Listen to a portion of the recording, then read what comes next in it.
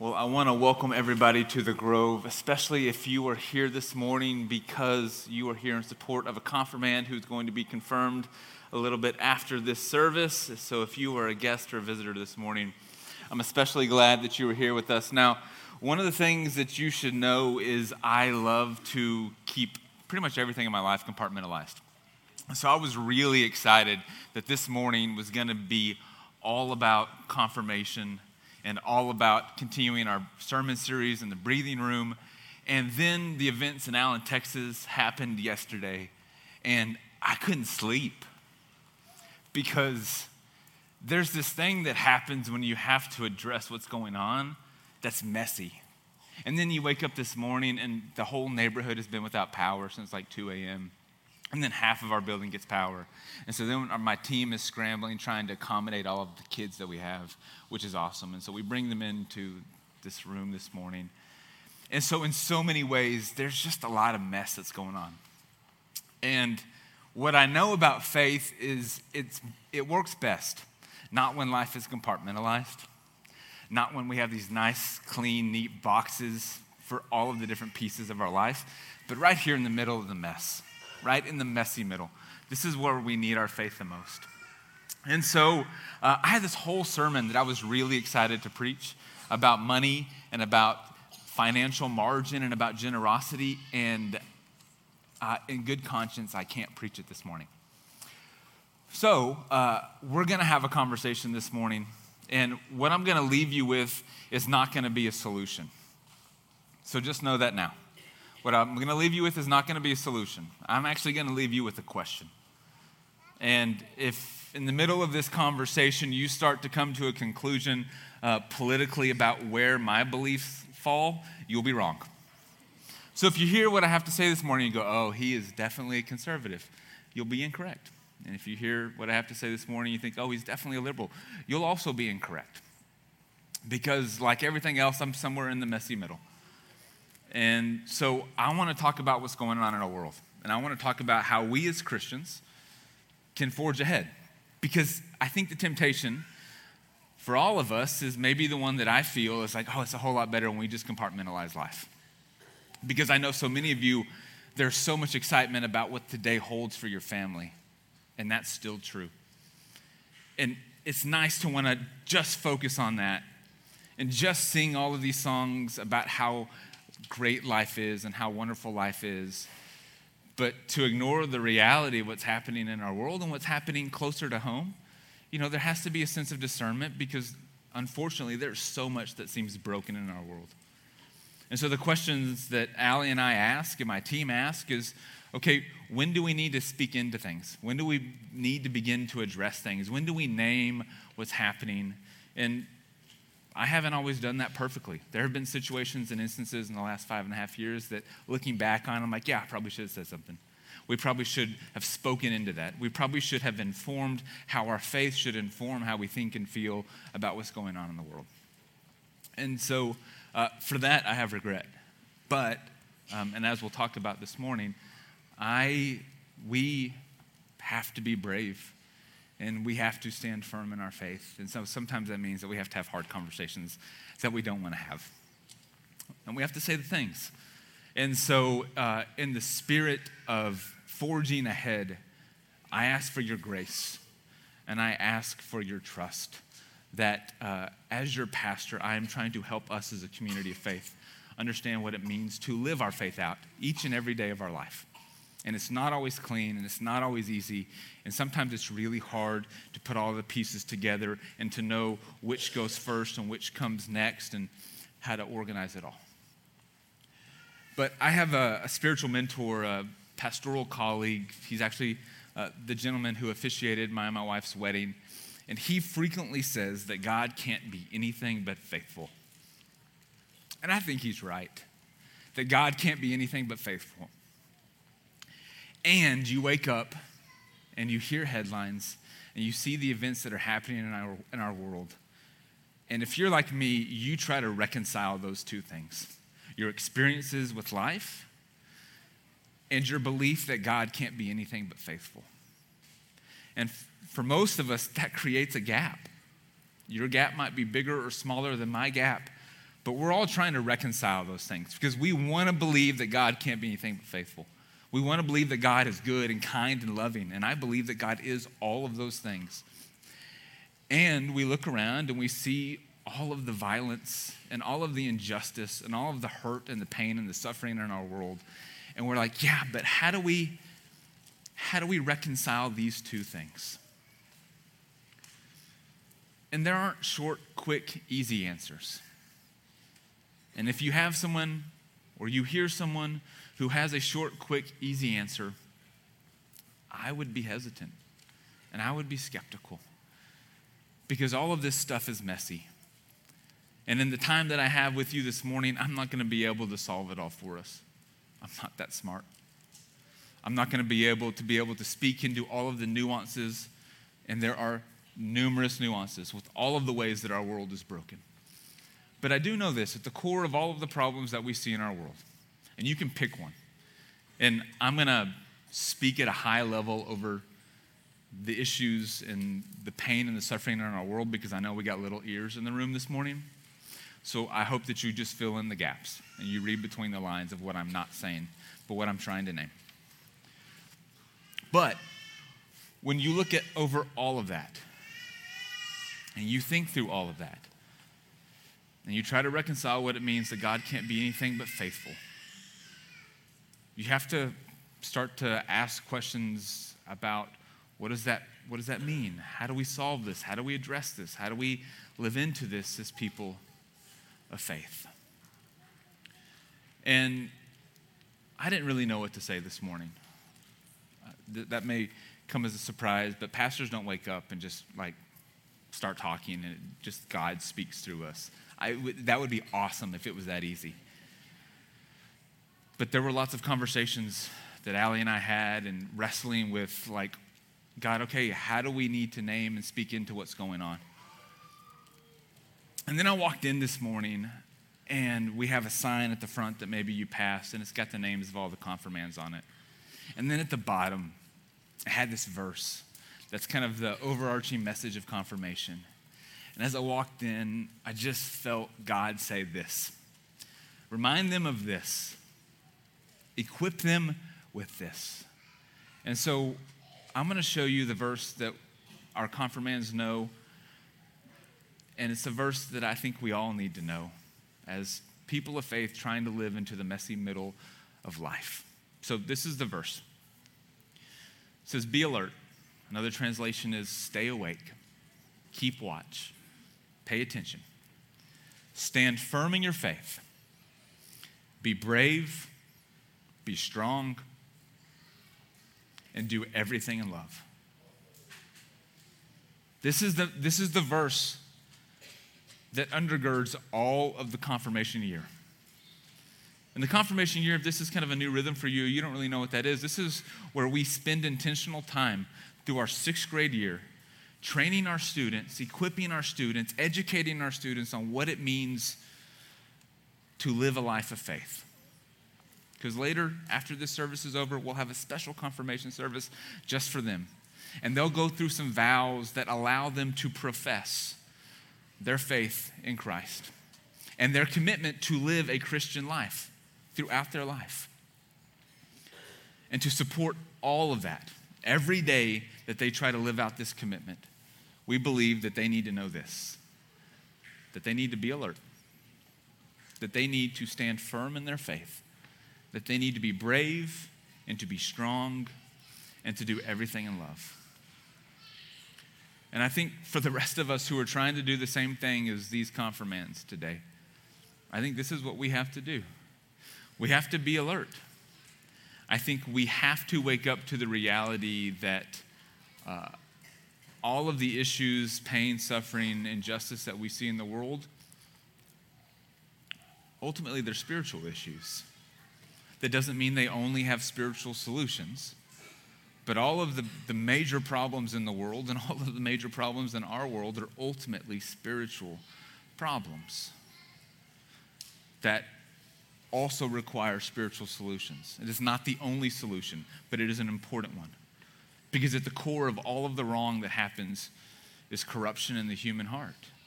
an inability or a failure to do everything in love.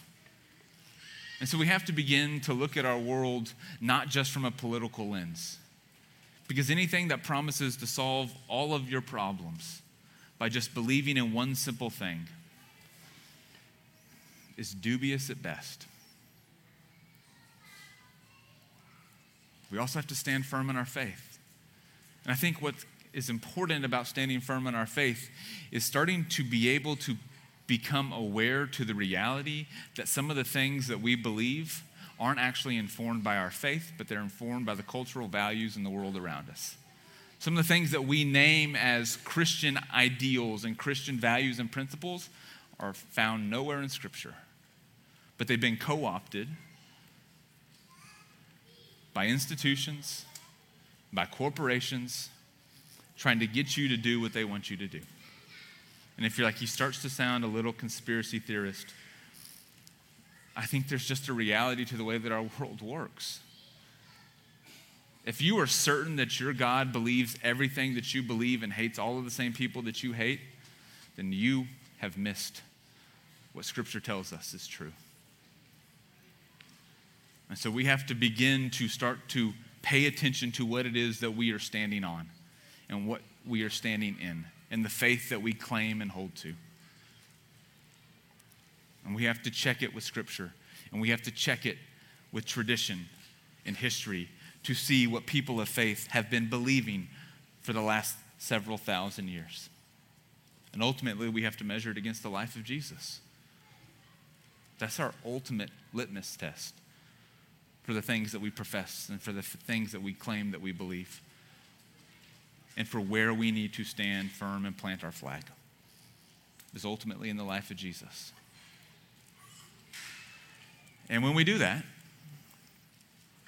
it requires us to be brave, and it requires us to be strong, because it means that we will have to be making choices that at times the people in our life, our family, our friends, our social groups, our places of employment,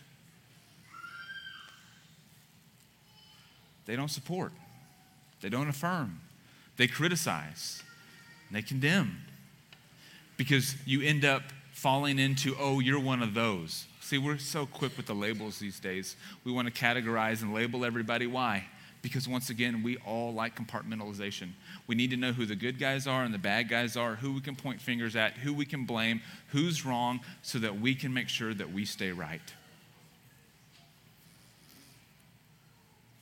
And because the world works that way, and because we hear this from talking heads in our 24-hour news cycles about the rightness and the wrongness of groups of people, we're hesitant at times to stand firm in our faith, to be brave and to be strong, and to make decisions that we know will cause us to be ostracized.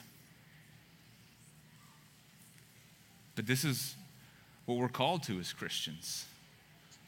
It doesn't work for us to send our kids out to make this commitment, and we stand in the background not doing what it is that we've asked them to do. We can't say, guys, all right, you go live this out, good luck. And we're going to stay back here where it's safe, where we don't have to risk living out our faith, standing up for what we believe is right, naming places where the world is broken and where things that are happening shouldn't be happening, and then avoiding what it is that we can do about it. And the last is to do everything in love. And that's not always clear and simple. And that doesn't always mean operating on the feeling of love, because there are things that we will have to do in love that don't feel good for us, and they don't feel very loving. Ways that we have to sacrifice our own needs and desires and wants. Ultimately, love is sacrificial. And so if in the ways that we're trying to love others in this world doesn't require us to die to ourselves, we've fallen short of Christ's example and standard of what it means to do everything in love. And so if you hear what I'm saying this morning and nothing about your life is different tomorrow, I don't know that you've heard me. And it's not just you. I'm saying this to me too. I have to inventory my life. I have to inventory my values, my priorities, where I spend my time, how I spend my money, the people that I associate with, how I vote, how I don't vote. All of these things have to be filtered through the lens of my faith, not the other way around. If the Christian flag is not the flag that flies highest in your life, I think you've gotten the order wrong. If you view your faith through your lens of your political beliefs, then what you're left with is not the true version of the Christian faith. Because if Jesus votes like you vote, and Jesus likes the people you like, and Jesus agrees with all the choices that you make and disagrees with all of the choices that you disagree with, then we've just made an idol.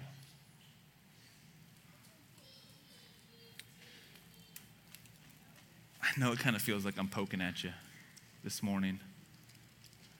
And I know it feels like, hey, we didn't. But I think the reason I feel so convicted about this is because I think it is easy to stay back on the sidelines and say, this problem's too big for me to solve. There's nothing that I can do about this. And I don't know that we as individuals or we as this collective community of believers have the power to solve everything that's wrong in the world. I don't know. I don't know that we do. I think we're really smart and talented in this room collectively. And I think there's far more that we could actually do than we believe that we could do. But I actually don't think that's the question to ask or the question to wrestle with. Ultimately, it's what is mine to do. That's the question that we're going to have to wrestle with, is what is mine to do today? How in those moments where it feels hard do I make a different choice that's informed by my faith? Not anything else. For our teenagers, this impacts you too. Not just the problems in the world, but the ways that you live your life. Your friend groups, your social circles, who you talk about, who you don't talk about, the parties you go to or don't go to, your behavior when people are watching and your behavior when people aren't watching, from the little of us to the biggest of us. How are we allowing our faith to inform our lives, to inform our actions, and to inform our behaviors? In our confirmation service, when we invite our confirmands up, one of the questions or one of the things that we'll do with them is we'll ask them to profess their faith using a series of questions. Now, if you've joined in this church, this is a series of questions that we've asked you as well. And in many denominational churches, this is a series of questions that we ask people or people are asked as a way to identify, to claim, and to name what it is that they believe. And I thought it might just be a nice reminder for all of us who claim to be Christians, who profess belief in Jesus Christ as our Lord and Savior, to remind us what are some of the things that we are committing to, that we have professed to do. So, if you'll permit me. Do you renounce the spiritual forces of wickedness, reject the evil powers of this world, and repent of your sin? This is the question that we ask people. Here's the next one. Do you accept the freedom and power God gives you to resist evil, injustice, and oppression in whatever forms they present themselves? Do you believe in Jesus Christ as your Lord and Savior? Put your whole trust in His grace and promise to serve Him as your Lord in union with the church in which Christ has opened to people of all ages, nations, and races. And then lastly, according to the grace given to you, will you remain faithful members of Christ's holy church and serve as Christ's representatives in the world? How dare we ask them to do something that we're not willing to do? This is what it means to be a person of faith. Not just to ascribe to some intellectual belief statement, not to just think that God's great and then continue to live our lives as we see fit. But it means reorienting all of our lives, our values, our priorities, our decisions. The things that you're holding on to in your mind right now because you know that that's what it means and the things you're going to have to let go and do differently. All of those things too. Can't be 60% Christian. It doesn't work. God asks for all of us, every bit of ourselves. Like I said from the beginning, I don't have a solution this morning. But I do know what we need to do is we need to remind ourselves of what it is to be a follower of Jesus Christ. The commitments that we've already made to orient our lives towards Him. And what I'm certain of is when we do that on a daily basis, that will inform what's next. That will inform what else we should be doing. Because for each of us, that looks different. I don't think there's a one-size-fits-all answer.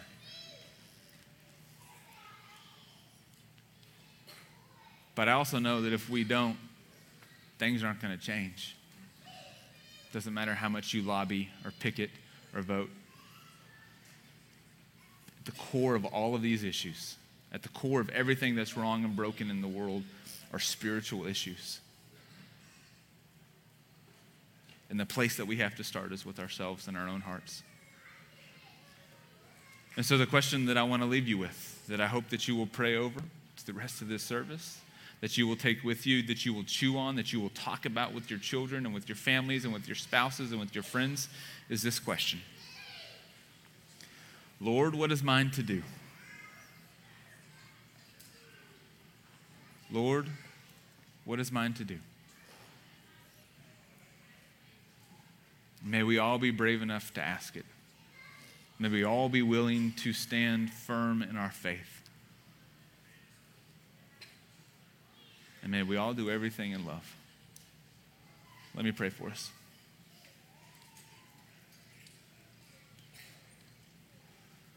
Holy God, in the midst of all that seems broken and wrong in this world, in the midst of the violence and the oppression and the injustice that we see on an all too frequent basis, God, we trust that you can't be anything but faithful. So God, in the midst of the gap between our experience and our trust in you, help us to live more fully into what it means to be a person of faith, to stand more firmly in our faith, to be strong and to be brave, and to do everything in love. God, let our lives imitate the life of your Son. We pray this in Jesus' name. Amen.